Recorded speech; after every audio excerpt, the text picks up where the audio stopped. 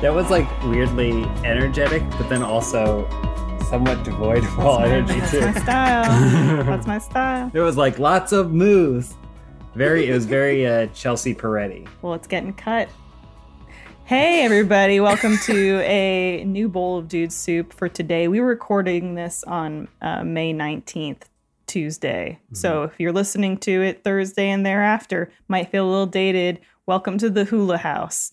I'm your host, Elise Willems. I am joined by two wonderful friends today, sometimes lover, James Willems. Oh, hello. Perhaps on Tuesday, May 19th. Well, we'll see. James, hi. Thanks for being here. Thank you for having me. You're looking pretty fit despite the quarantine. Am I? I'm trying. I did work out over my lunch break. It's a different kind of exercise. Mm-hmm. For those of you that are watching The Last Dance, there's the part where he goes and plays baseball. And they're like, he built a baseball body. That's not a body for a basketball body.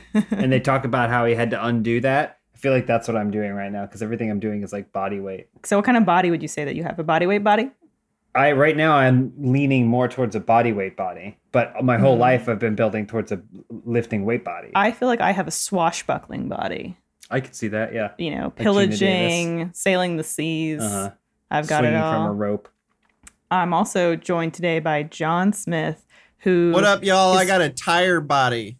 I can roll down a hill faster than a tire. Tire Banks. You know it. John doesn't want to be associated with Tyra Banks. She got into some hot water recently. What'd she do? Don't tell me. Well, did we talk about this, John, about how, like, if you go and you look back at all the America's Next Top Model stuff she made those women do, it was horrific? Well, that's people... I did see that, and people have to understand that she was just a host. She wasn't pulling all the strings. I've worked on a lot of reality TV shows. I don't know if y'all know this, but before Funhouse, I did 5 years in reality TV. Those on-set producers are monsters. Yeah. Every scenario is like, yeah. You don't think Tyra had any sure say? Tyra maybe had a say in some stuff, but the absurd, like, forcing people to do stuff. I mean, if you look at it, there's that one where that girl, her friend had died, and then the next day, or like she mentioned that her friend had died, and then the next day they went to a graveyard and had them do shoots in open graves. It's like super fucked up. Tyra wasn't even there. So, oh, wow. That was a producer in the interview going, oh, really? You had a friend who died. How can I capitalize on this for the show? So I think that they always assume that they're complicit. And I guess in some ways, hosts of reality shows are complicit. But also other times, the small piece of the pie that you participate in doesn't allow you to see the full picture. So, like, Guy Fieri isn't out there Googling diners. Just getting chauffeured to him in his flamed Lamborghini. I will say we have a friend who works for Guy Fieri. I'm not going to say in what capacity because I don't want to out him, but he's only said positive things about Guy. Yeah. Yeah. Really? Guy actually is pretty invested in this, in the success of his people and his show. And nice to everyone. And like genuinely does want to paint these diners, dive-ins, and dives in the best possible light. Dildos and nice. Whatever else might be in the back of that pickup. We don't know. Why are we here today, Elise? We're here because we're talking about, I have a few stories, and then I just kind of wanted to talk about you guys on a personal level once we get through that. Okay. So viewers and listeners, stick around for that. But first up, a story that I came across on Sunday pertains to football, soccer, if you will, for the layman. Is FC it football Seoul, or soccer? It's football because it's international and the way that we're discussing it. Okay. FC Seoul, who is a K-League Korean club, they had to apologize on Facebook and Instagram after posing sex dolls in their stadiums as fans. So, as sporting events return to stadiums and arenas, clubs and leagues are facing a common problem, which is how do you account for all these empty seats that you see on broadcasts? And basically, FC Seoul had a company named Dalcom reach out to them. And they said, we can help you fill the empty seats with some of our mannequins, this company, Dalcom. But one of Dalcom's suppliers is a sex toy company. which they didn't mention to FC Soul. Uh-huh. So when they were like, oh, we have all these mannequins we can give you, they're really like sex dolls. Nick, could you give us some of the images? Are they actual sex dolls? Like, do they have holes in them, or is it just the same manufacturing facility that also this doesn't do anything? There's like one sex doll every 5 to 10 seats. This doesn't look full at all. Well, there were 30 dolls total, 28 female, 2 male. In a 30,000 person arena. That sounds about right. Well, the thing is, sorry, John, what were you going to say? Well, I was just going to say it might be a little crass, but from what I've heard, I don't own a sex doll. You can't prove it. Yeah. But I know that there are removable parts. So it's possible they just provided the arms and legs and heads. Like, that's what I'm saying. Maybe they were just dolls. They have a manufacturing process for dolls, and then there's the second part of the process where they put parts in it, and they just didn't put the parts in it. So just because they jiggle a little bit, you can't fault them for that. You want to see the jiggle when they're cheering. Yeah, I don't think they should have had to apologize. I know no one's asking us our opinion, but I don't think they should have apologized. I think there's a bigger problem, is that the concern about these empty stadiums. Yeah, like if that affected James, people's enjoyment of something. I didn't get through explaining all the details of this, so you might feel differently once I do. But a lot of these, which I also don't understand, because a lot of these dolls had language on them, insignias and stuff that were advertising X-rated websites. Whoa, okay. So that's probably a sex doll. So that I think was part of the reason they apologized, because they were broadcasting, with what was this family-friendly general. They were broadcasting advertising X-rated websites. But what I don't understand is how no one read any of like. It's not like we, an American team got a bunch of imported Korean sex dolls and didn't know what any of the lettering on them said. No, yeah. Well, it's because it was a chain reaction, right? So the first guy saw it and was like, "Oh shit, that takes you to that website where that girl gets banged by a bunch of dudes or whatever," and they're like, but they don't want to say anything because that's essentially admitting that they're familiar with said website. So it was probably a guy, and then the dolls arrived and they had to sign for it, and then there was another woman there that he was secretly in love with. He's like, I don't know what buttstuff.com is. Yeah, he's like, I'm not familiar with any of this. And so then it just got passed on, and every single time it would get to another person who knew what it said, but it was Emperor's New Clothes. Well, apparently Dalcom, the company that gave them these dolls, their director spoke out and he said they were supposed to take down all those logos and headbands and stuff before the game started. They were supposed to be topless. Is that what he said? Yeah. I think that if people didn't get all up in their butts about this, there's a great comedic element, sense of humor about oneself to fill stands with sex dolls. I agree. I mean, what's the difference between filling the stands otherwise? People have sex with human beings, so essentially human beings are just sex dolls that can move more. Sex dolls with emotions. Sex dolls with emotions. Not like John's sex doll. Yeah, who accepts what I want to know anything. is, were the dolls all just sitting there, like frozen, or did they have them on little gyro arms, like cheering and stuff? Nick, show us he shows the pictures again. So some of them did have. Is she doing like hardcore rock and roll? Yeah, some of them are holding up signs, cheering for their favorite teams. So do those signs say butt stuff? Buttstuff.com. Look at them; they're having the time of their life. They're wearing the jerseys. That one had a Princess Peach crown. I also like that they have protective masks on them. Yeah, it sends a good message. It does. Oh, so there it is. The QITA. That must be a sex website. It says Dollcom and stuff. Dollcom's the company that. Hold on, I'm just gonna Google it. Check it out. Here's the thing. Has it ever bothered you? If you're watching something and the stadium isn't full with people? I feel like if that was a deal breaker, the MLS and WNBA wouldn't exist. No one would be able to watch that, or they would have forgotten sex dolls in the crowd a long time ago. You know what I don't like when I'm at a concert and you see mid-tier seats that are empty and then people sitting in the nosebleeds? I'm like, I just Let them bring go. people Yeah. Let him come up. open the corral and let the hogs run down. It's like the time I went to Weenie Roast and the Crystal Method was performing. The Crystal Method, okay. And then there was a fence between the lawn where just general attendees could go, and then the amphitheater section of it. And then they went, climb the fence, and then people started climbing over, and then everyone ditched the lawn and then started climbing the crowd of the amphitheater because Crystal Method's cool. Wow, the Crystal Method is cool. Well, I have a question. If like all the mid-tier seats are empty, are the chauffeurs actually going to check your ticket, or can you just go sit in an empty seat? If there's like 2,000 empty seats and you sit in one of them, are they going to come up and be like, "Get back up to the nosebleeds, poor person"? Yeah, absolutely. They It's will. the controlling aspect. Yeah, I bet you. If you go down, you do empty seats or something I'd like fight that. They're him. totally going to kick you out. It might be comparable to that airline recently that wouldn't let that dude go sit in one of the Economy Plus seats or whatever because they argued that it devalued the seat overall in the long term.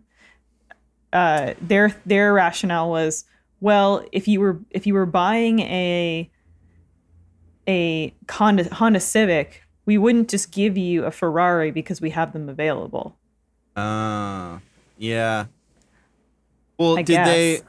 did the sex dolls get a discount on admission to the soccer game? Only 2 blowjobs per sex doll to get in.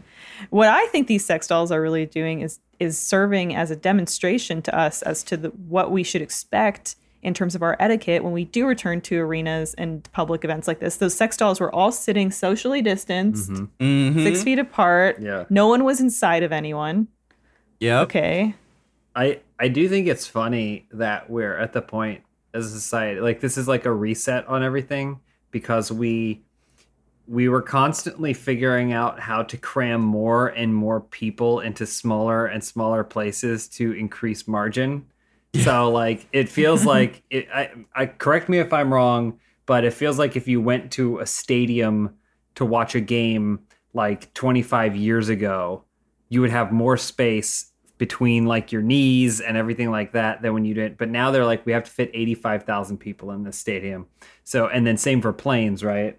Like at a plane, you see pictures of people in the 70s holding their martinis, all basically sitting in recliners as they're heading to Hawaii or whatever. And now you're all crammed into it. But they're just gonna have to backtrack on all that. Yeah, which is interesting because I feel like last year there was that flight convention that was held. Oh, and they yeah. were I remember they were demonstrating the seats where you're basically standing the whole time. Yeah. Strapped against the wall. I haven't seen You that. don't remember that, So- James? Yeah. No. It was like you were packed like sardines, and it wasn't even a chair. It was like a little, like almost like a bicycle seat that was a little like wider than longer, and you kind of sat in it. Here, And you pedaled to power you the didn't plane. stand or sit. It was an in between. I'll show you. Are you wearing Uh-huh. pants? Okay. You're Is it like- this? You'd Yeah. sit in it, and then you're strapped in like you're on the Joker ride at Six Flags. Yeah, I was gonna say the vortex, but yeah. Here's the thing: is we've already seen the solution to this, and it's Fifth Element, right? You can pack anyone in anywhere as a small space as long as you're able to hit them with some sort of gas that makes them pass out, right? Like. That's what happens in Fifth Element is if you're not going to go down on one of the stewardesses, you're going to climb into your little cube box with some practical stranger. I would love that. And then just black out, and then you're going to arrive in Floston Paradise. Yeah. I've thought about that with really long flights. Yeah. I don't care. You can, if there was a system of travel where I just went to the terminal and they said, now boarding, and then I waited in line, and then when it was time to go, they just basically put a mask over my face. I breathed something in. I collapsed into the arms of someone, and then they basically pick you zip up, me up, like push you in. They just zip me up in the equivalent of a body bag and throw me on like luggage. as long as I don't wake up before we arrive, I'm perfectly okay with that. I want to be yeah. accepted. on a plane. Oh yeah. Oh, Yeah, lost space for that though.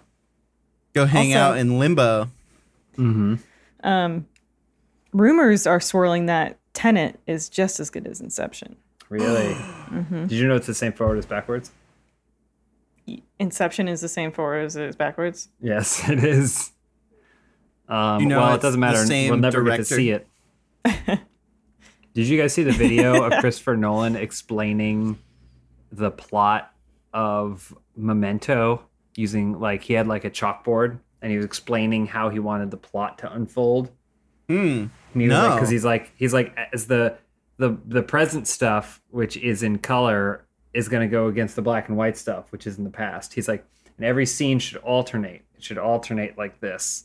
He's like, so the plot, as opposed to being a line, and he takes it and he goes, it's more like this, and he draws basically a U, a long U, and he's like, and he draws a bunch of lines on it, and he goes, so the progression would be we go a scene here, and then a scene here, and a scene here, and a scene here, so that way both of those events climax at the same time. He's like, so the start of the movie's here, and then the other movie is because you want the climax, which would be the tip, and then you want to time it so that way there's just a little bit of resolution on the end right there, so then that's when things match up. He's like, then we also have flashbacks within those flashbacks which will exist here. He's basically visualizing how to do it, and it's cool because it's you like synesthesia, when people can see color and sound and stuff. He can see story. He it does seem like he can see story or visualize story, and it's not mind-blowing, but to take that and go what is a traditional story? How can I visualize it in different ways? Yeah. Well, he's effectively taking that same,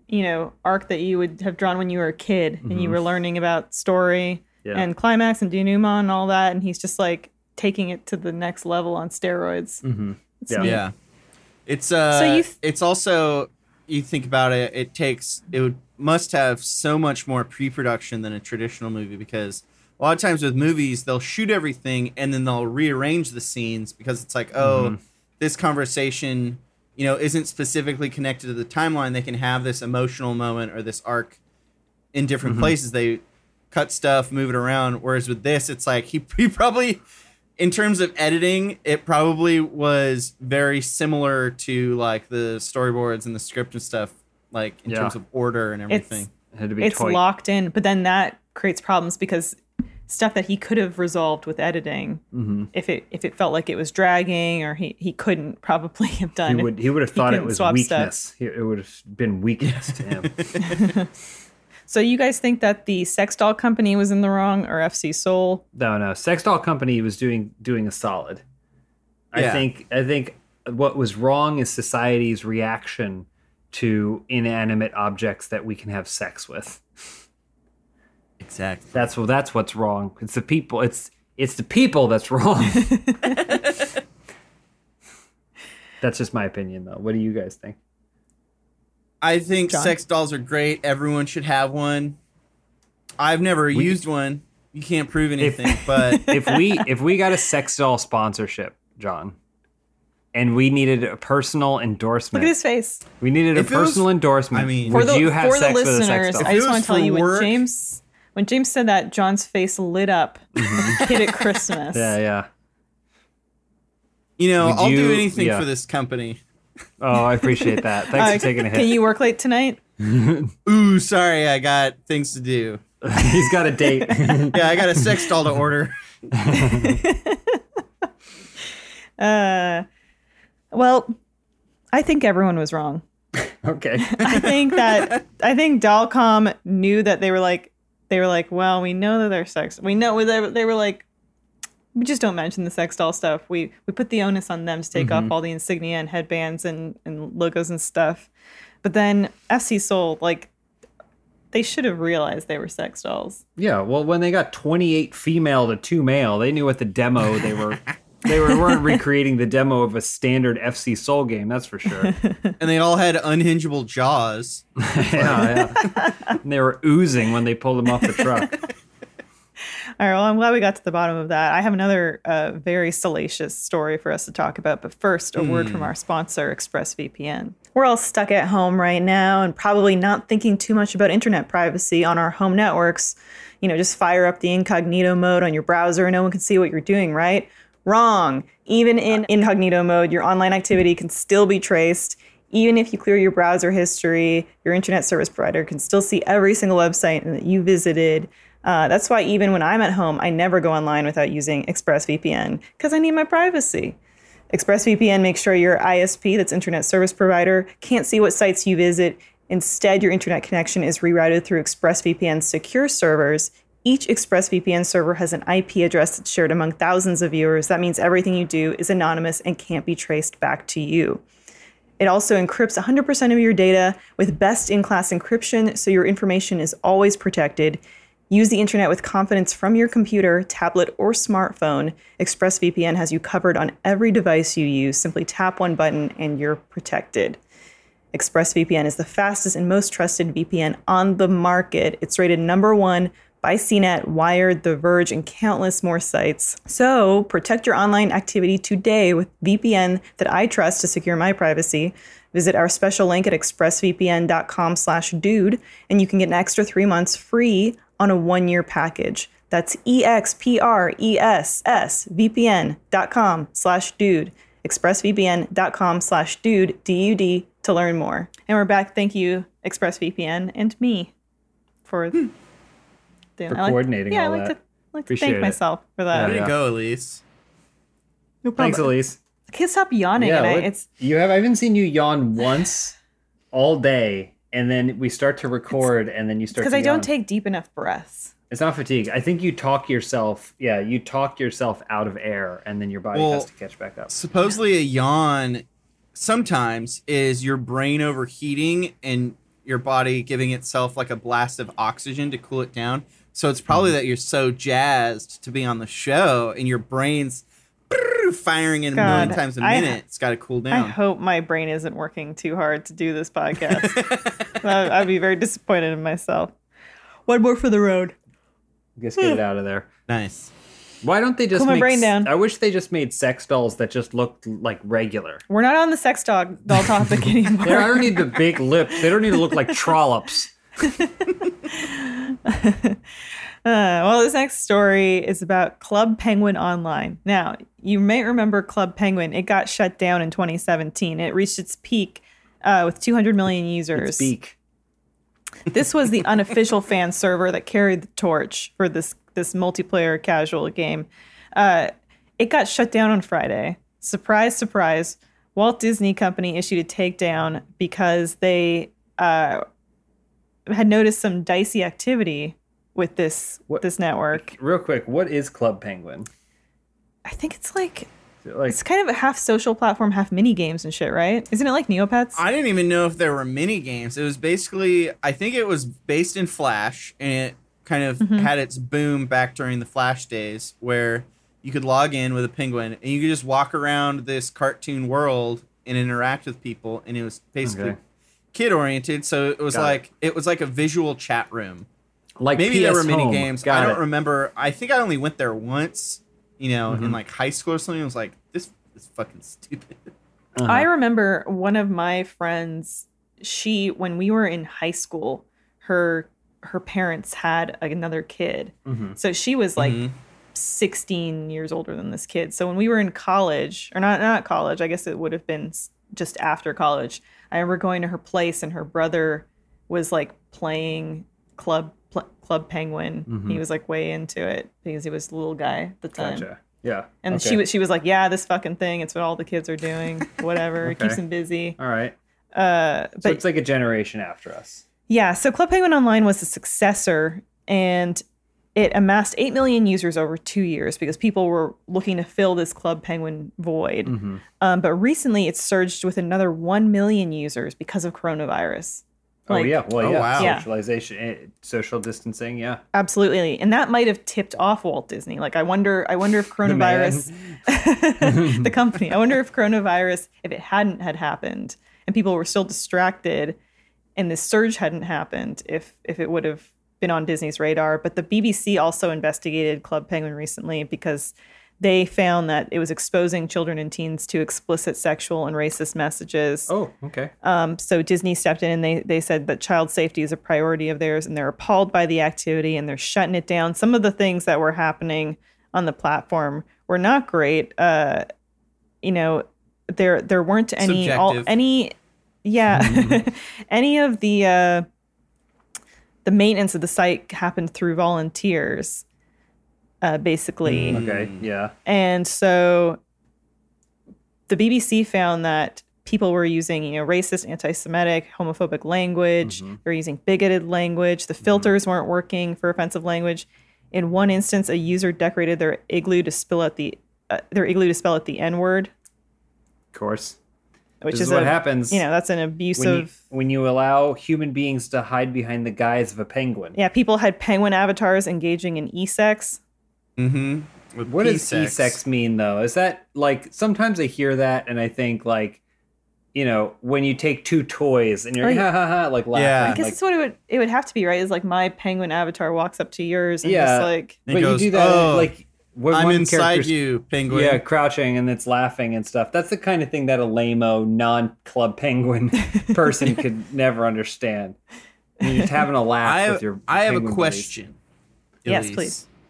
Because I didn't read this article, but I did hear about a month ago about this Club Penguin online, and I remember reading that there were separate servers, one that was child-friendly and one that was unfiltered. And so I'm curious if, there was one that was marked basically 18 and up. I'm curious if all this stuff that was occurring, if it was only in the adult server, the uncensored one, or if it was also happening in the supposed child one. Because historically, Club Penguin, when it, back when it was being run by Disney, was, there are speed runs of how fast can I get banned from Club Penguin. Like, that's an actual thing. It's the speedrun starts with creating your account, logging in, and then typing an offensive word, and you immediately get banned.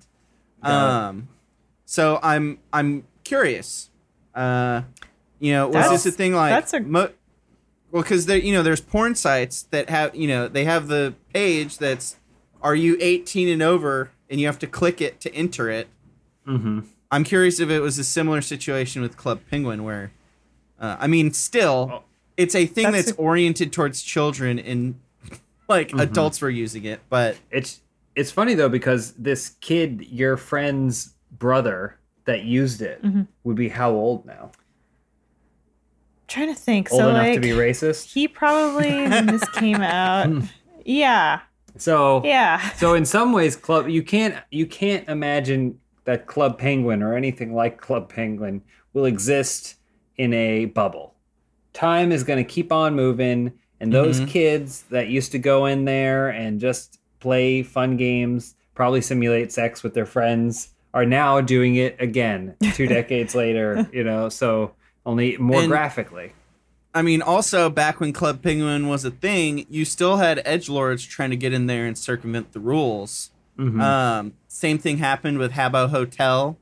The Internet Historian has a great little short documentary talking about the history of the 4chan invasion of Habbo Hotel. I'm not familiar with Habbo Hotel. What is that? It was similar to Club Penguin, except it was human avatars, and you could go to nightclubs and stuff, but it was an isometric one. And I remember the only thing I specifically remember from it was you could have different skin colors and hairstyles, and so what 4chan was doing was they were all choosing dark brown skin in afros, and then all congregating together and making swastikas and saying offensive things by all standing in the shape. And then I think it culminated in them surrounding the pool so that no one could get to the pool, because you can't cross over someone else's avatar. So they're basically 24/7 blocking off the pool. Imagine if these people did something productive. Like That's- like the coordination and the effort and like the diligence. And I'm sure some people were like, I'm actively choosing to not do something else. What I'm gonna do is this thing tonight and do it and organize it and do all this stuff. And then to waste all of that. Also, like, I think comedically, because I'm someone who values comedy as an attribute, it's like, imagine if you were funny. Like, as I know for most of them, they are insensitive, ignorant, but they're mostly trying to be funny more than they're trying to be. They think this is shockingly funny more than they're trying to probably hurt someone. And I go, man, imagine if you devoted yourself to figuring out what actual funny things were, what you could Yeah. achieve. Well, I mean, someone with a sixth sense of humor might think that they're funny. Well, Okay, what I think is crazy is that, even though they are doing these, offensive, insensitive, terrible things, it is also many times an incredible example of humankind using the internet to its fullest potential. Like, there was this study that MIT or Harvard, I think it might have been MIT, where all over the United States, they released like 20 red balloons, and then they just told people, work with each other. How quickly can you all find these red balloons? And they thought it was going to take like a month.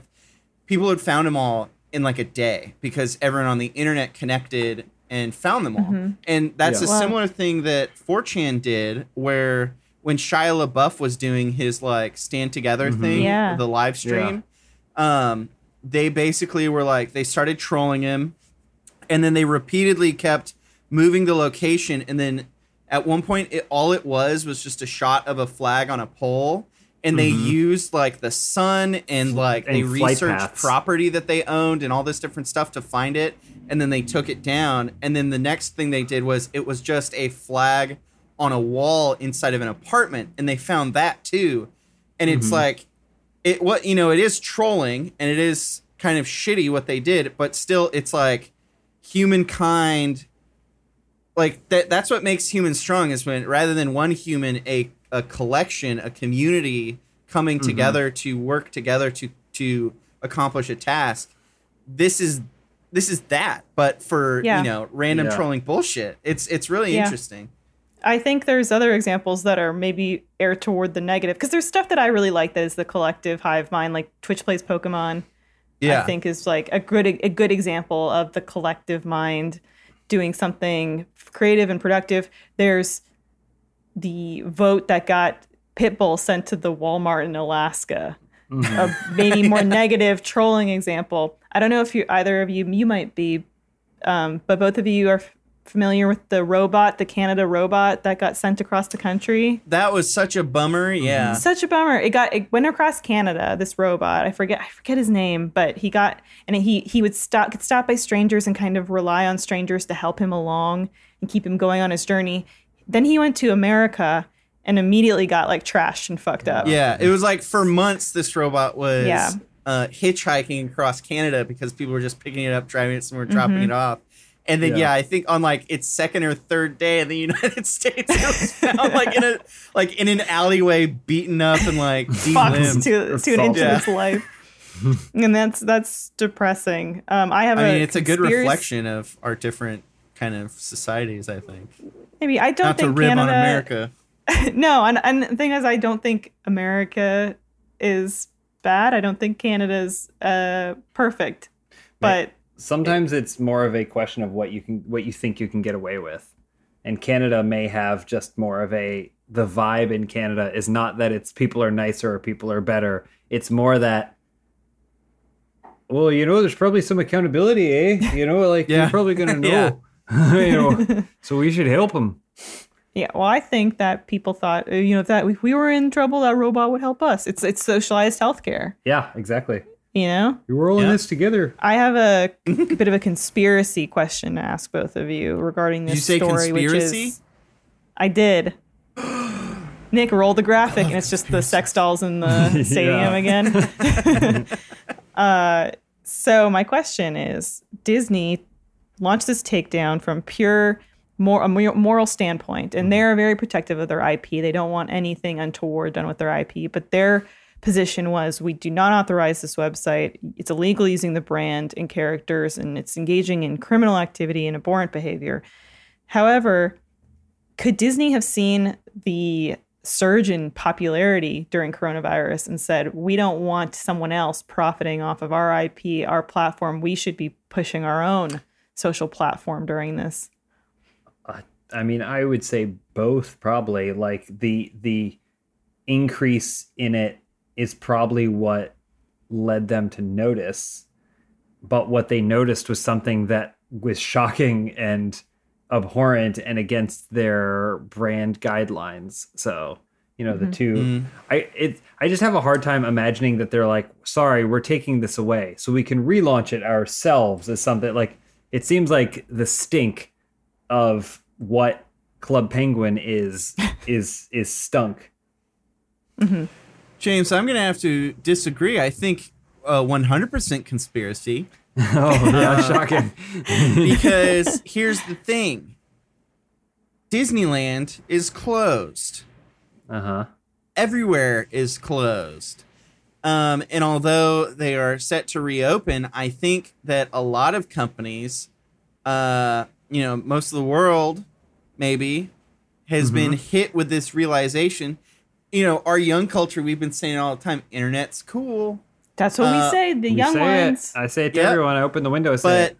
I think a lot of companies might be, and this is a term I learned from when I was up in Silicon Valley, pivoting.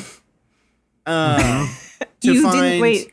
I'm sorry to interrupt you. You didn't know the word pivoting until you... I'd never heard it used in a business sense. I see.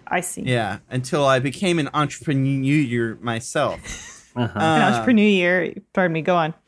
But really, like, in all seriousness, I mean, I think that a lot of businesses are looking for ways that, they can still make a profit or provide different business solutions without having a brick and mortar. Yeah. They're embracing the situation and understanding that even though it is going to go away, it is something that could happen. But do they think that Club Penguin is going to be that thing? Maybe, James. What? Was Club Penguin a show? Or I remember there being like video games. Is it just a website? There were like DS games and shit, right? But I think those came after. Yeah, like Club Penguin was just kind of like an online phenomenon, like Neopets, and then is it something that like then Disney bought it? Disney bought the website, just like Yahoo bought Neopets. Okay, they both bought it and then did nothing with it and let it die. Got it. Perfect. That's what I like. Yeah. So yeah, I guess there were there were books, like John was saying, like all the other shoulder stuff spawned off from it. Got it. Okay. I mean, it probably was like just a random Flash game that someone made. They're like, I want to try out doing like networking and having like multiplayer in Flash, and that was this was like it was a minimum viable product of doing it, because you can't do anything in Club Penguin. Back when I was there, all you could do was walk around and talk to people. That's like, I went in and I was like, fuck this. N-word, and then yeah. You left.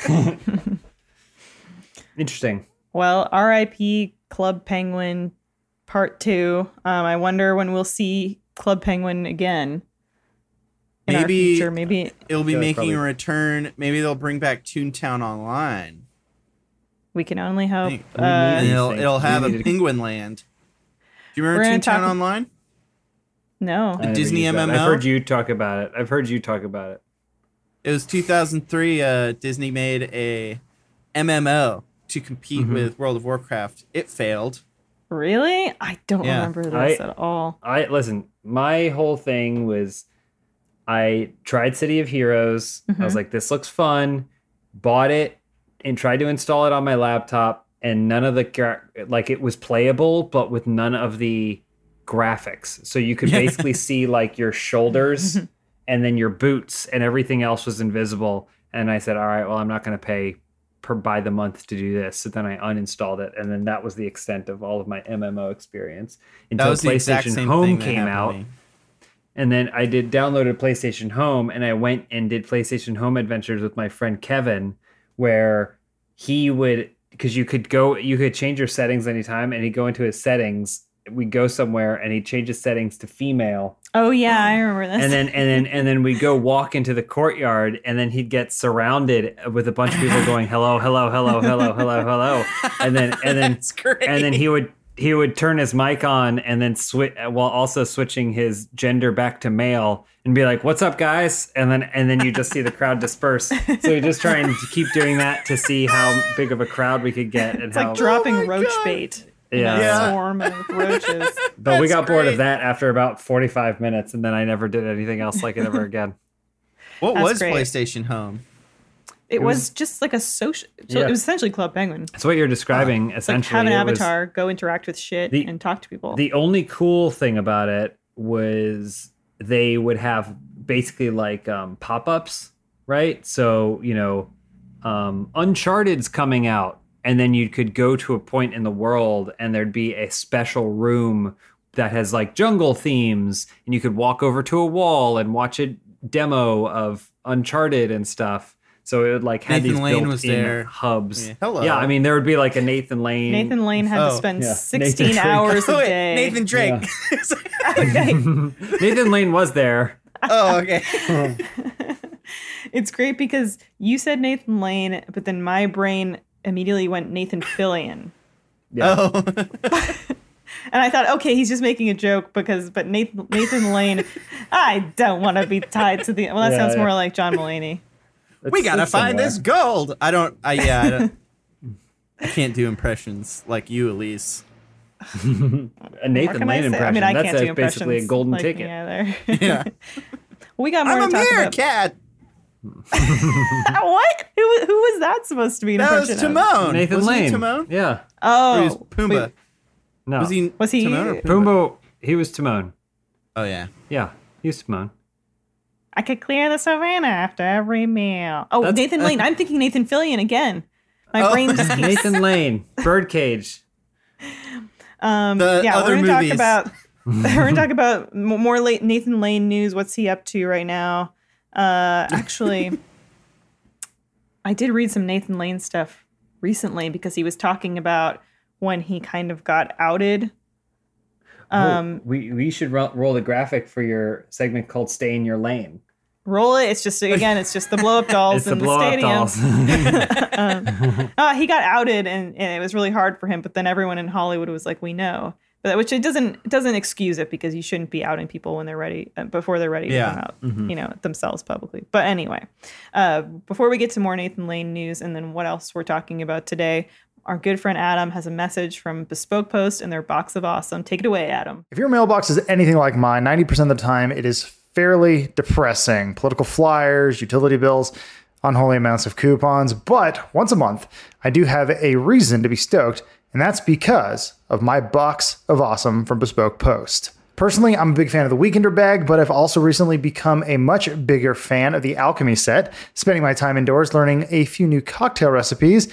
And you know what? I'm actually getting pretty damn good at it. And not to like pat myself too hard on the shoulder, but anyway, Bespoke Post sends guys only the best stuff every month. And no matter what you're into, Box of Awesome has you covered.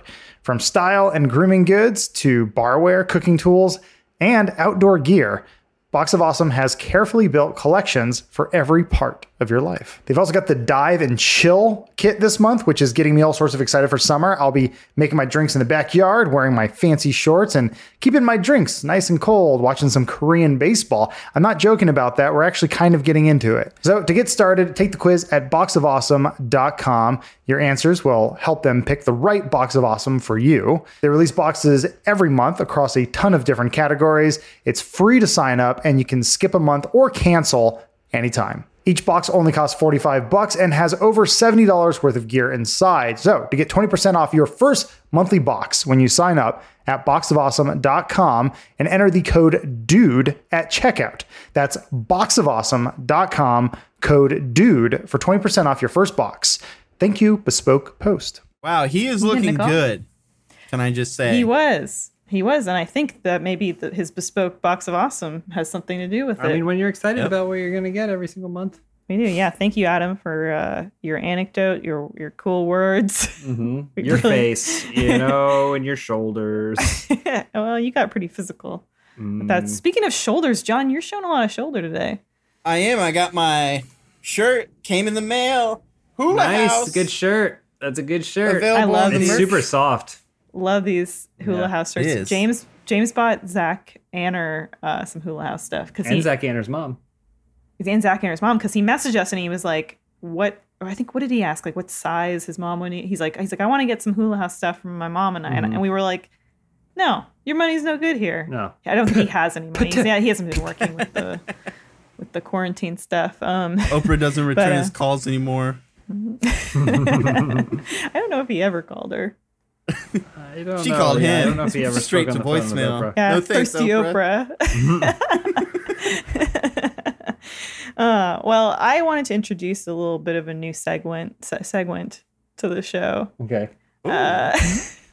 And it's called Corn Talk. I don't have a fancy graphic for it. So, Nick, if you'll just show the blow up dolls in the stadium again, thank you. There it is. It's time for some Corn Talk. Because it's hard right now to avoid talking about coronavirus, to avoid talking about quarantine and work from home. It's just such a part of life now. Yeah. I don't want it to be the entire focus of the podcast. But I thought if we approached it in a positive way or an interesting way, we could still just talk about what our lives are like now. So I wanted to ask you guys something that maybe you've learned about yourself while in quarantine. And I'll preface this by telling you, I read an article recently that really did a very apt job of sort of summarizing how I've been feeling lately in a way that I couldn't pinpoint, which was that we're experiencing this wave of nostalgia right now. And maybe you guys haven't been experiencing this, but it's been big for me. Nostalgia for life and going outside? Well, not even for life going outside, but for maybe like childhood or adolescence. I have felt since this sort of started like we were on a weird, twisted summer vacation, summer holiday. Because not going to work, staying home a lot, but still going to work, really. Working a lot, actually. But it's just this feeling of like, I'm on summer vacation. The feeling of like, the normalcy of the school year has ended and now I'm on summer. That's how I kind of feel since we've been in quarantine, where I'm like, yeah. Oh, and it coincided with summer, with the warm weather coming. And then I read an article saying that this time that we're spending alone is inspiring and facilitating a lot of self-reflection because that's, kind of what people only have to do right now is to look inward, right? So people are developing a lot of nostalgia. They're looking for things that are comforting them. I was talking with one of my friends about this, and she said, I haven't been watching anything new. Me and my boyfriend have only been going back and rewatching all the shows that we know and love because we're looking for that comfort and nostalgia. And for me, I just feel like I'm doing a lot of self-reflection too. I'm doing weird stuff. Like I bought a color of the kind of like the color of nail polish that my girlfriends and I would all, like one summer we all wore this color of nail polish because it was like the color we were all I like bought it and was wearing it again on my like toenails, and I like texted like one of my friends and I was like, I got that nail polish color and I've been wearing it, like I don't know. So has this kind of struck either of you, this self-reflective feeling? And I don't think I've been getting anything like that, John. I am historically very introspective. Do a lot of thinking, but also this is something I've talked about before. I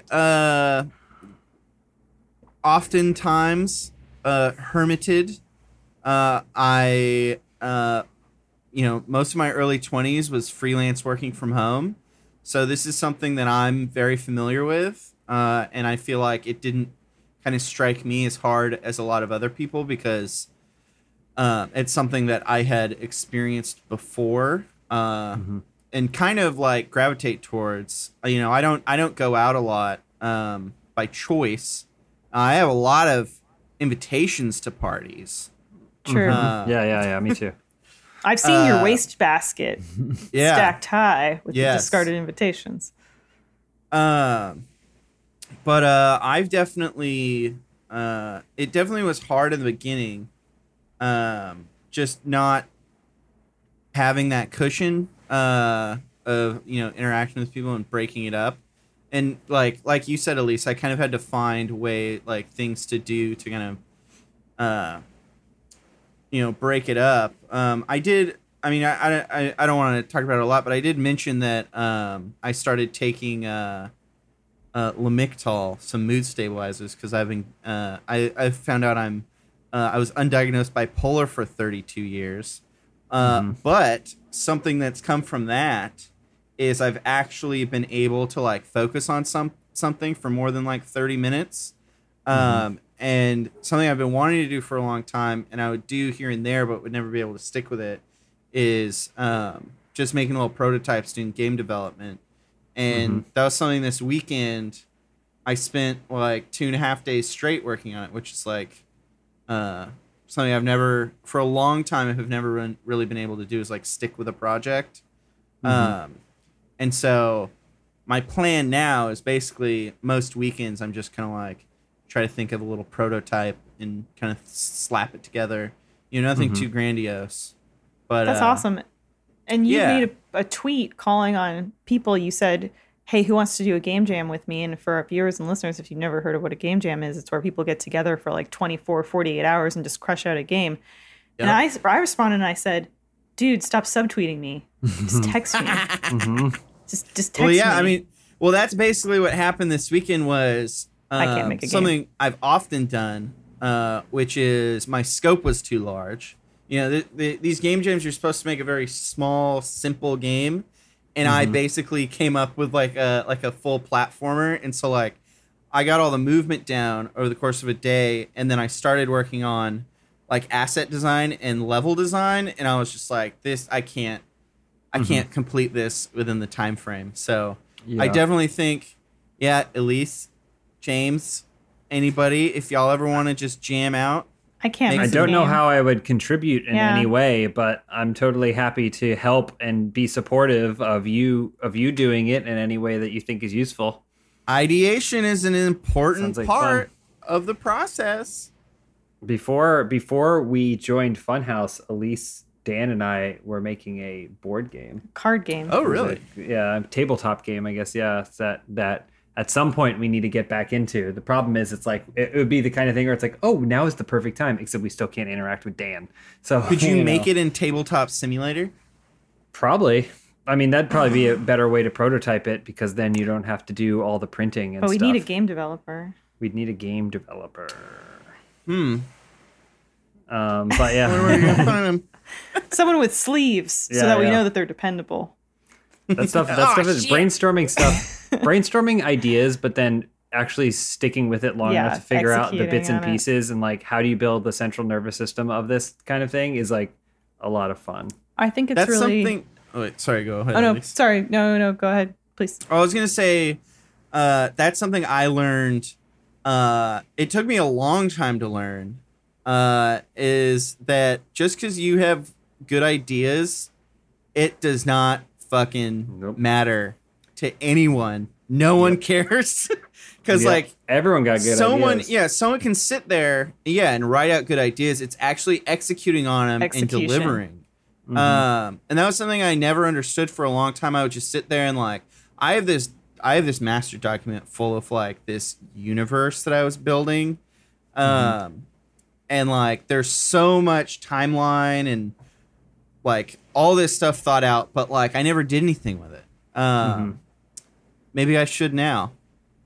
I think so. And if there's stuff that's Funhouse worthy or non-Funhouse worthy, and you want some help, let me know. I think to me there's nothing worse in the creative world than a good idea that doesn't see its follow through and its execution.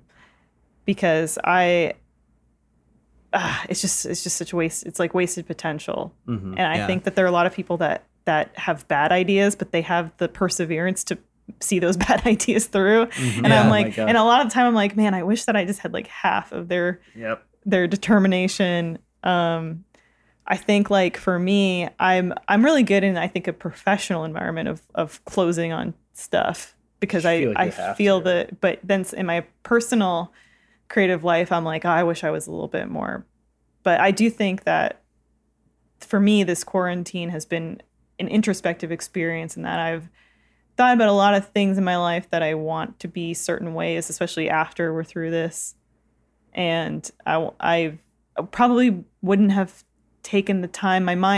Our minds are usually distracted by 100 other things. Yeah. But a lot of those things have been removed from our day-to-day lives. So then where does your brain go? It goes toward yourself. Another thing in that article that I thought was really interesting when they talked about, you might feel like you're back in high school or experiencing some kind of nostalgic time in your life, was because we're effectively limited in the things that we can do and places we can go, much like we would have been when we were, 14 years old. And our parents controlled where we were going, or our age dictated where we were going, or, and we're playing Final Fantasy VII. Where everyone's playing Final Fantasy VII again. Everyone's playing Animal Crossing again. It's like all this stuff. I have some more quarantine, some quarantine questions. Quarantine topics?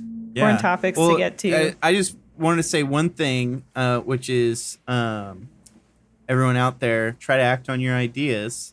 Yeah. And that from your earlier question, that is one thing that I've kind of tried to start doing. Like, I sent you guys that song I made. I woke up from a dream with a song in my head, and instead of just going back to sleep, I was like, I'm going to take an hour and a half and actually make this and then go back to sleep. And so that's what I did. It does kind of suck, and I know we can get onto the other topics, but it does kind of suck because for me, there were certain decisions that I was making for myself in my life in 2020, which were like, kind of like John was saying, I'm okay being at home. Yeah, I'm okay. I'm a Taurus. I'm a homebody too. I like socializing. I really like socializing with people. I'm not as proactive as I should be about those socializations, but going out and being surrounded by people doesn't really fulfill me anyway. I'd much rather like chat with John on Discord. But do you feel I've been playing Civilization with Joel. But regardless, I was trying to be more proactive in 2020 about reaching out, instigating those interactions when there's like nothing happening. Like, it's one thing for John and I to pass each other in the kitchen and be like, you want to do something? Want to do something? And then it happens organically. It's another thing for me to look at my contacts, see John, press John, send him a message that says, hey, do you want to do something? That's way harder for me. Dial. Yeah, but I was trying to, and it sucks because literally the weekend when they said that you shouldn't be going out, John and I were going to get together and make music. We were going to start making music, and I was super excited about. We still can. We still can. And we still should. And I've been researching ways for me to do that because I basically just play everything. I play everything on a guitar, acoustic or just without an amp. But like researching ways to get that going. But I would like to continue going down that road. So the quarantine has left me even more. Now there's a double layer of responsibility for my own time and social management. Yeah. Definitely get an appreciation for people when you can't see them. You know, you don't know what you got. I just want to hug somebody. Connor won't let me touch. Will he really not let you? Will he really not give you a hug? I haven't asked. Oh, I don't want to hug Connor. You shouldn't have to ask. Hold on, I'll be right back. While John is getting a hug from Connor, we're going to hear a word from me about how you can start taking care of yourself right now, on an emotional level. So take it away, me. Hey, everybody. So with everything that's going on in the world right now, it's more important than ever to care for one another. Whether it's a friend you see every day or family you don't get to see enough, we can all feel pretty isolated and overwhelmed during this current crisis. So be sure to check up on your friends, check in on your loved ones, but also check up on yourself, because that's the most important place to start. Give a call to someone you love, reach out, offer your support to someone else who might really need it, and you can get their support in return. We want to remind you at Funhouse that if you need support, you can reach out to NAMI, the nation's largest grassroots mental health organization, to get support for yourself and learn how to support others too, which is really important right now. You can visit NAMI.org or call 1-800-950-NAMI, that's 6264, because you're not alone. Elise, that was beautiful. Thank you for those words. Thank you, Elise. Thank you, NAMI, as well, for helping us during this difficult time with your advice. So it sounds like you talked a little bit, John, about like kind of like hobbies and stuff that you're picking up. My next question was like, do you guys feel like during this time of reflection, of isolation, that you're taking on new hobbies or starting to develop any new skills? Yeah, that's what I'm trying to do desperately. I'm really trying to come out of this having developed new skills. For me, it doesn't seem like a big shift, but the exercise that I have been doing is a different skill. Like I do yoga 3 times a week now, and I'm like, as opposed to it just being I'm doing some yoga today, it is like a progression. Which we've switched because I used to be a big yoga person. Well, I mean, You still are. But I Yog hog. I'll talk about it when I get to me. But yeah, but I'm like, I want to get to a pathway to improving at yoga and treating it like one of my forms of exercise as opposed to just a rest day, cool down, stretch kind of in addition to thing. It is now fit in. So it's like, if you look at me, you're like, it's just exercise for exercise. But the exercises that I'm doing have different goals than they were before that I think might be a new skill when I come out of it. And so there's definitely that. And then this was weeks ago, but I was like, well, here I am. I've noticed that when you don't have to commute somewhere to an office and you kind of can do your own personal time management, there's ways to pick up minutes here and there. And so I was like, well, here's what I'm going to hopefully use these minutes. And then I signed up for Udemy, the teaching stuff, right? And so I basically just went through and it was like 90% off or whatever. So you could get these full courses for like $10. And I just went through, I was like, drawing, speed reading, a bunch of these different things that I haven't, like, I don't know when I'll get to them, but I'm like, I do want to come out of this and see if like I can come with some skills that I've never really developed. Music theory, stuff like that. Have you started any of them? Music theory is where it's at. I have started a couple of them, but it is still required. It requires your own effort, and there's homework and stuff, and we're also still busy. So sometimes those minutes don't add up to the time that you need to watch a lecture. And can you impart to us a piece of knowledge that you have learned from one of these? Give me a simple fact. Sure. Yeah.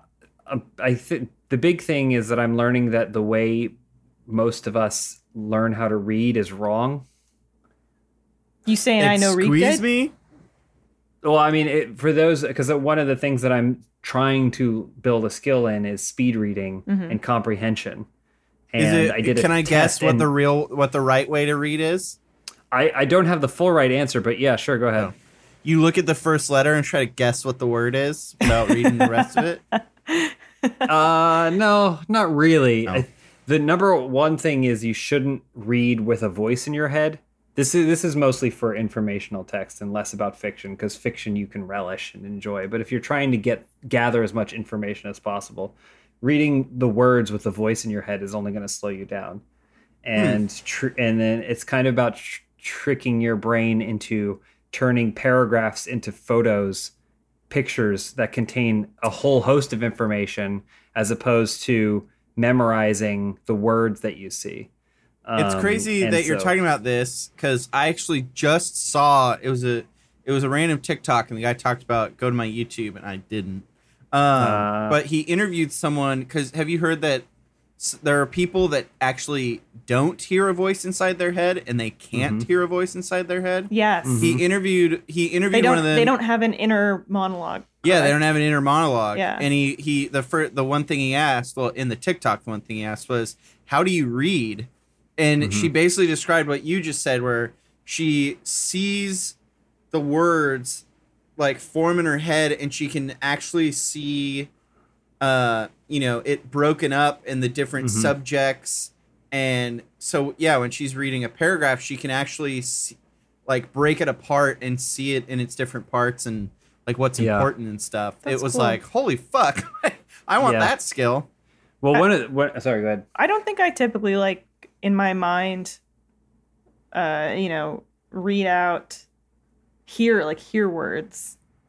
But I also am really guilty of speed reading to my own detriment, where I think I skip pieces of information because I am just doing a snapshot. Well, you did the test. I gave you the test that I took Chase too. gave me a test, a speed reading test, but I hadn't slept in like properly in like 4 or 5 days. And as soon as you started, a baby started crying. Oh yeah, there was the like a baby crying, situation and then like a like jackhammer. It was like a joke thing, but yeah. So what we can literally stop after this. But one of the interesting experiments that I did in the very, very early phases of this course, so there's way more information to be gleaned from it, is you're shown a picture for like 2 seconds, and then you're asked to try and remember as many things about the picture that you can about it. And then you're also tasked with writing as much as you can about that picture. And so this photograph that they show for like 2 seconds, you could write probably 2 paragraphs about maybe what's in that picture, the potential relationships of the people in the picture, what they're wearing and everything like that. I still know the exact picture in my head. It's like embedded. Nick, can we see that picture? Yeah. Show the picture, Nick. Show the picture. I think we saw it earlier. James, so it sounds like you're playing Brain Age. Kind of, yeah. It is similar to that. But then it's basically pointing out the difference in how the brain works. Try and memorize. If you're trying to remember a speech, and you picture it as a block of text with squiggly little lines and words all over it, there's no way. The brain that's too much to overload it. But if you can turn that paragraph of text into a photograph, and that's all you have to remember is that visualization, it's going to be way easier for the brain to kind of cue it. Anyway, that's just one of the many things that I'm hoping to pick up when this is done. Cool. There's a bunch of other personal projects that I'll probably never get around to. Yeah. John, what about you, Lise? I have some stuff that I was working on prior to quarantine, like writing stuff that I'm still like plugging away at. That hasn't really changed. My personal introspection has, I think, ignited more of a fire in me where I'm like, I need to be more like dedicated to this than I typically am. Something that like I have started doing, because prior to this, yoga was kind of my big thing that I would do to stay fit. I would do a lot of yoga. But like I said, Yog Hog. I have on the back of my sweatpants, it says Yog Hog. And that's how everyone goes, sup, Hog? And I know that that's because I was wearing a trench coat at the time, but I know that they somehow managed to. But 2.5 weeks ago, I was just kind of like, maybe I should start running. Like, maybe that should be my thing. Like, I'm running from my problems. Why don't I run from, for the exercise? So I was like, okay, that's kind of going to be it. And I think about it in terms of, like James was saying, your commute. When you think, man, even if I go out there and I run for like 15 minutes, that would have just been my drive to work. Mm-hmm. It's a no harm, no foul. Oh my God. No harm, no foul situation. And I think it's been tough because at the very front of this quarantine, it was tough for us to get into a rhythm with work from home and transitioning our setups and dealing with all that. So we were working longer hours. We were working a lot on weekends. But now I feel like in a pretty good spot. Mm-hmm. Mm-hmm. You pick up those minutes. Pick them up. John, anything slap else them down. In addition to the game development? Well, I had a bit of a realization, which is that, like, throughout my life, there were years where I would sell off all my video games and then I wouldn't have them anymore, and then I'd buy them again and go, why? Recently I go, why did I do that? And it was partially short-sightedness and irresponsibility and a lack of funds, but also, like, since I started getting back into these hobbies, like the whole reason I want to make games is because I originally wanted to be an animator, and I have like experience, drawing characters and animating them. I love making music, and a lot of the music I make kind of sounds like it fits in a video game. And then I love programming because you're basically building your own puzzle to solve. So video games are like an amalgam of all of my favorite skills and hobbies. But a while back, I went through like kind of a dark period, and I stopped doing all of that stuff. and so I've been trying to get back into it, and I've realized that the more I do that, the less I play video games. Mm-hmm. And I think maybe those times where I wasn't playing video games and I sold them all off, it was because I wasn't using them, because I would spend most of my free time, making beats or drawing and doing different creative projects. So it's almost a thing where even though we're just at home and all we're doing is we're at home, I've actually been playing less video games than I normally would because I've actually been spending my time elsewhere on these hobbies. Yeah. That's cool. Yeah, but I miss video games. I know. I do think like these little silver linings are nice though. Yeah. I noticed, that reminds me, because like I played guitar like for years and years and studied it in college. Like I took a guitar class and studied it, and it was part of my curriculum and stuff. And then I had to move to LA, and I was like, well, I can't take my amp with me. I can't pack it with me. So I'll send it later. And then it moved to LA, had no money to buy a new amp or send it later. And also now was living in a place that had 3 roommates. And it's like, where am I supposed to go and play this guitar? Like when I was in college, you could go somewhere else on campus. You could find a quiet spot. You could do something. The quad. I did go off into the quad. Go to the library. You could go a place where you're not disturbing people, but when you're living with people and you can't go anywhere. Yeah. So I didn't do it, and then around this time is kind of when Guitar Hero came out. And I started playing it and was hooked on it, and I was like, I love this game, and it was because it was filling that void. But then I got so into Guitar Hero 2, and then eventually Rock Band, that it complete, like you're saying, it filled the void of the creative effort of improving as a guitar. Now I already reached a mastery level of Rock Band. And I could just enjoy that and just coast on those endorphins or whatever for as long as possible. Listen, if we could set it up somewhere today, I would play Rock Band all the time. But I think I would have more control and perspective on why I liked it. Are there bad behaviors that with the Rock Band Guitar Hero you picked up that now you have to kind of abandon or relearn? Oh, for playing an instrument? It's obviously not one-to-one, but just... I was going to say something about that, which is... a lot of people criticize. I feel like when it first came along, a lot of people were criticizing, saying like, just because you play Rock Band and Guitar Hero, you're not learning guitar. But I would beg to differ. You are learning certain skills that are required in guitar. Because I knew this guy, left and right coordination.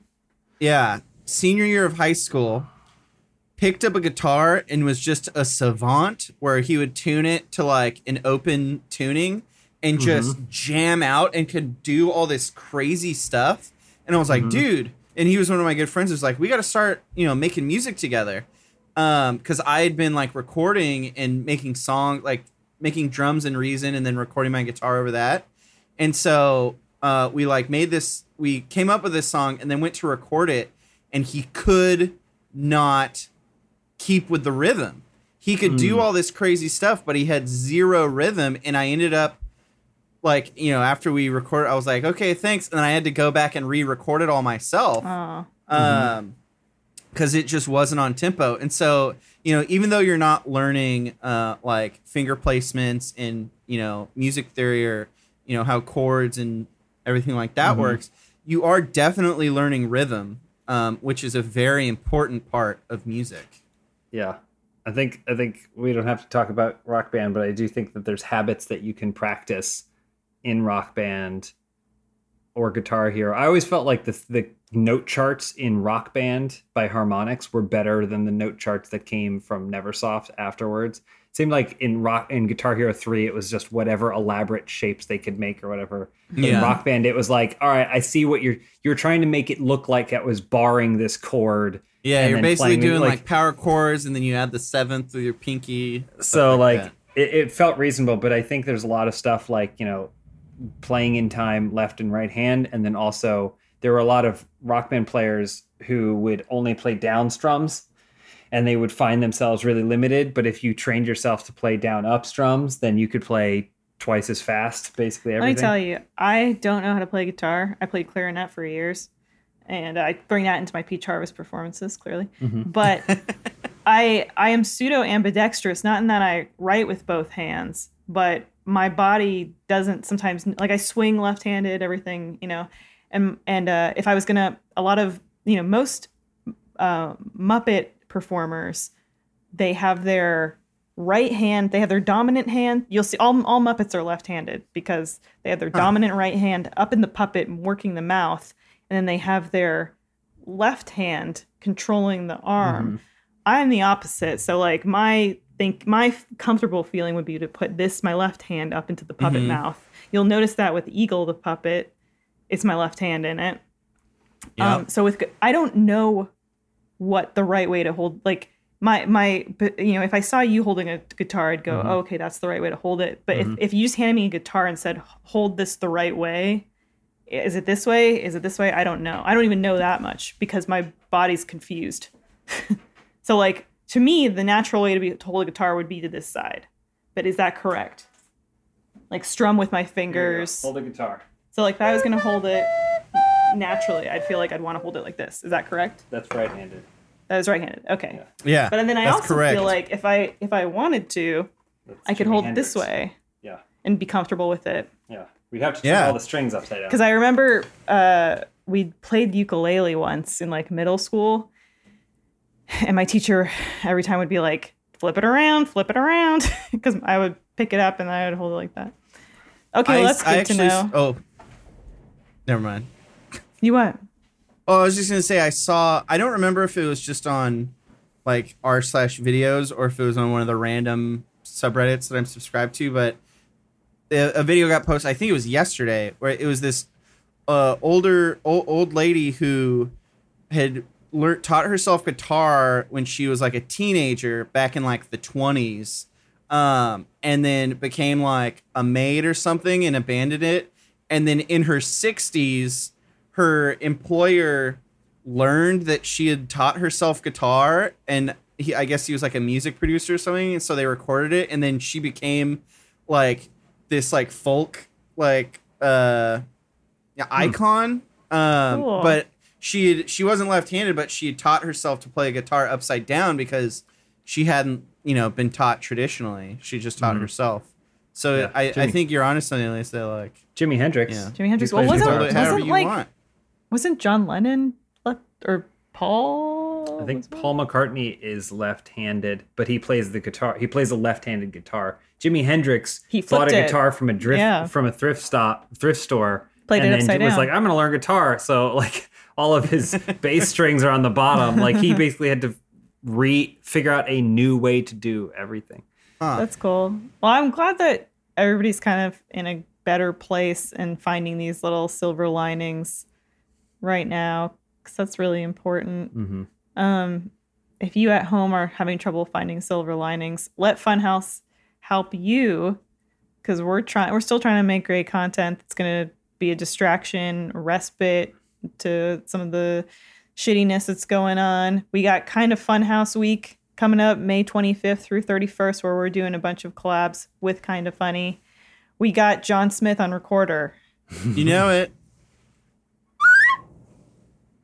Oh, I thought you were going to play something. Go play. Oh, yeah. I can wait. How does it go? Oh wait, no. I don't know if we can hear it. It might be noise canceled. Oh yeah. Oh, there. A little bit. It's a little bit noise canceled. No, it's cutting it out. Unless you're not actually doing it. Damn it. I was playing the title theme song to Final Fantasy Tactics. Oh, wow. Which we would have recognized immediately. But yeah, we've got Kind of Funhouse Week coming up. There's a really awesome t-shirt. It's going on sale on Monday the 25th for that. I'm really excited to get it. It's not the Hula House tank. Oh, okay. It's a different shirt. But another cool shirt. That's super exciting. And any other stuff coming to the channel that you guys are looking forward to? We are trying a new series. That's right. We are trying a new series called Co-op Adventures. That premieres on the 25th. Which will be coming out. That'll be kicking off, I think, Kind of Funny Week, right? which is just basically Adam and I exploring magical modding worlds. Starts with CS:GO, but we have every single week we have special guests join us on our adventures, and so it should be fun. Cool. Yeah. Also, if you missed the live stream of This Is Your Show Now, the John Smith joint, it's going to be coming to the channel in a few weeks. Just hold tight. Oh, really? Yeah, it's on its way. I think the weekend of June 6th, I think. Mm-hmm. All right. But it's coming in hot. And if you did see it, watch it again, because I'm sure the edit will. I was like, watch it again, but also working to figure out how to do more. So it was tight. The wheels are in motion. That they Everyone are. had a great time. But yeah, that's it for me. That's it for this week. That's it for me. That's it for this week. Well, thank you, everyone. We're live every day here, so tune in. Mm-hmm. Okay, Nicholas may not have the hot sex doll pictures, but I'm sure there's something else going on. Thank you to the first members hanging out in chat. We appreciate you. And yeah, that's our show for this week. Yeah. Thanks for watching. Thank you. Thanks for playing, John. My pleasure. A great adventure is waiting for you ahead. Travel on with Lemmy Winks, or you will soon be dead. Lemmy Winks. Bye, everybody. Bye. Bye.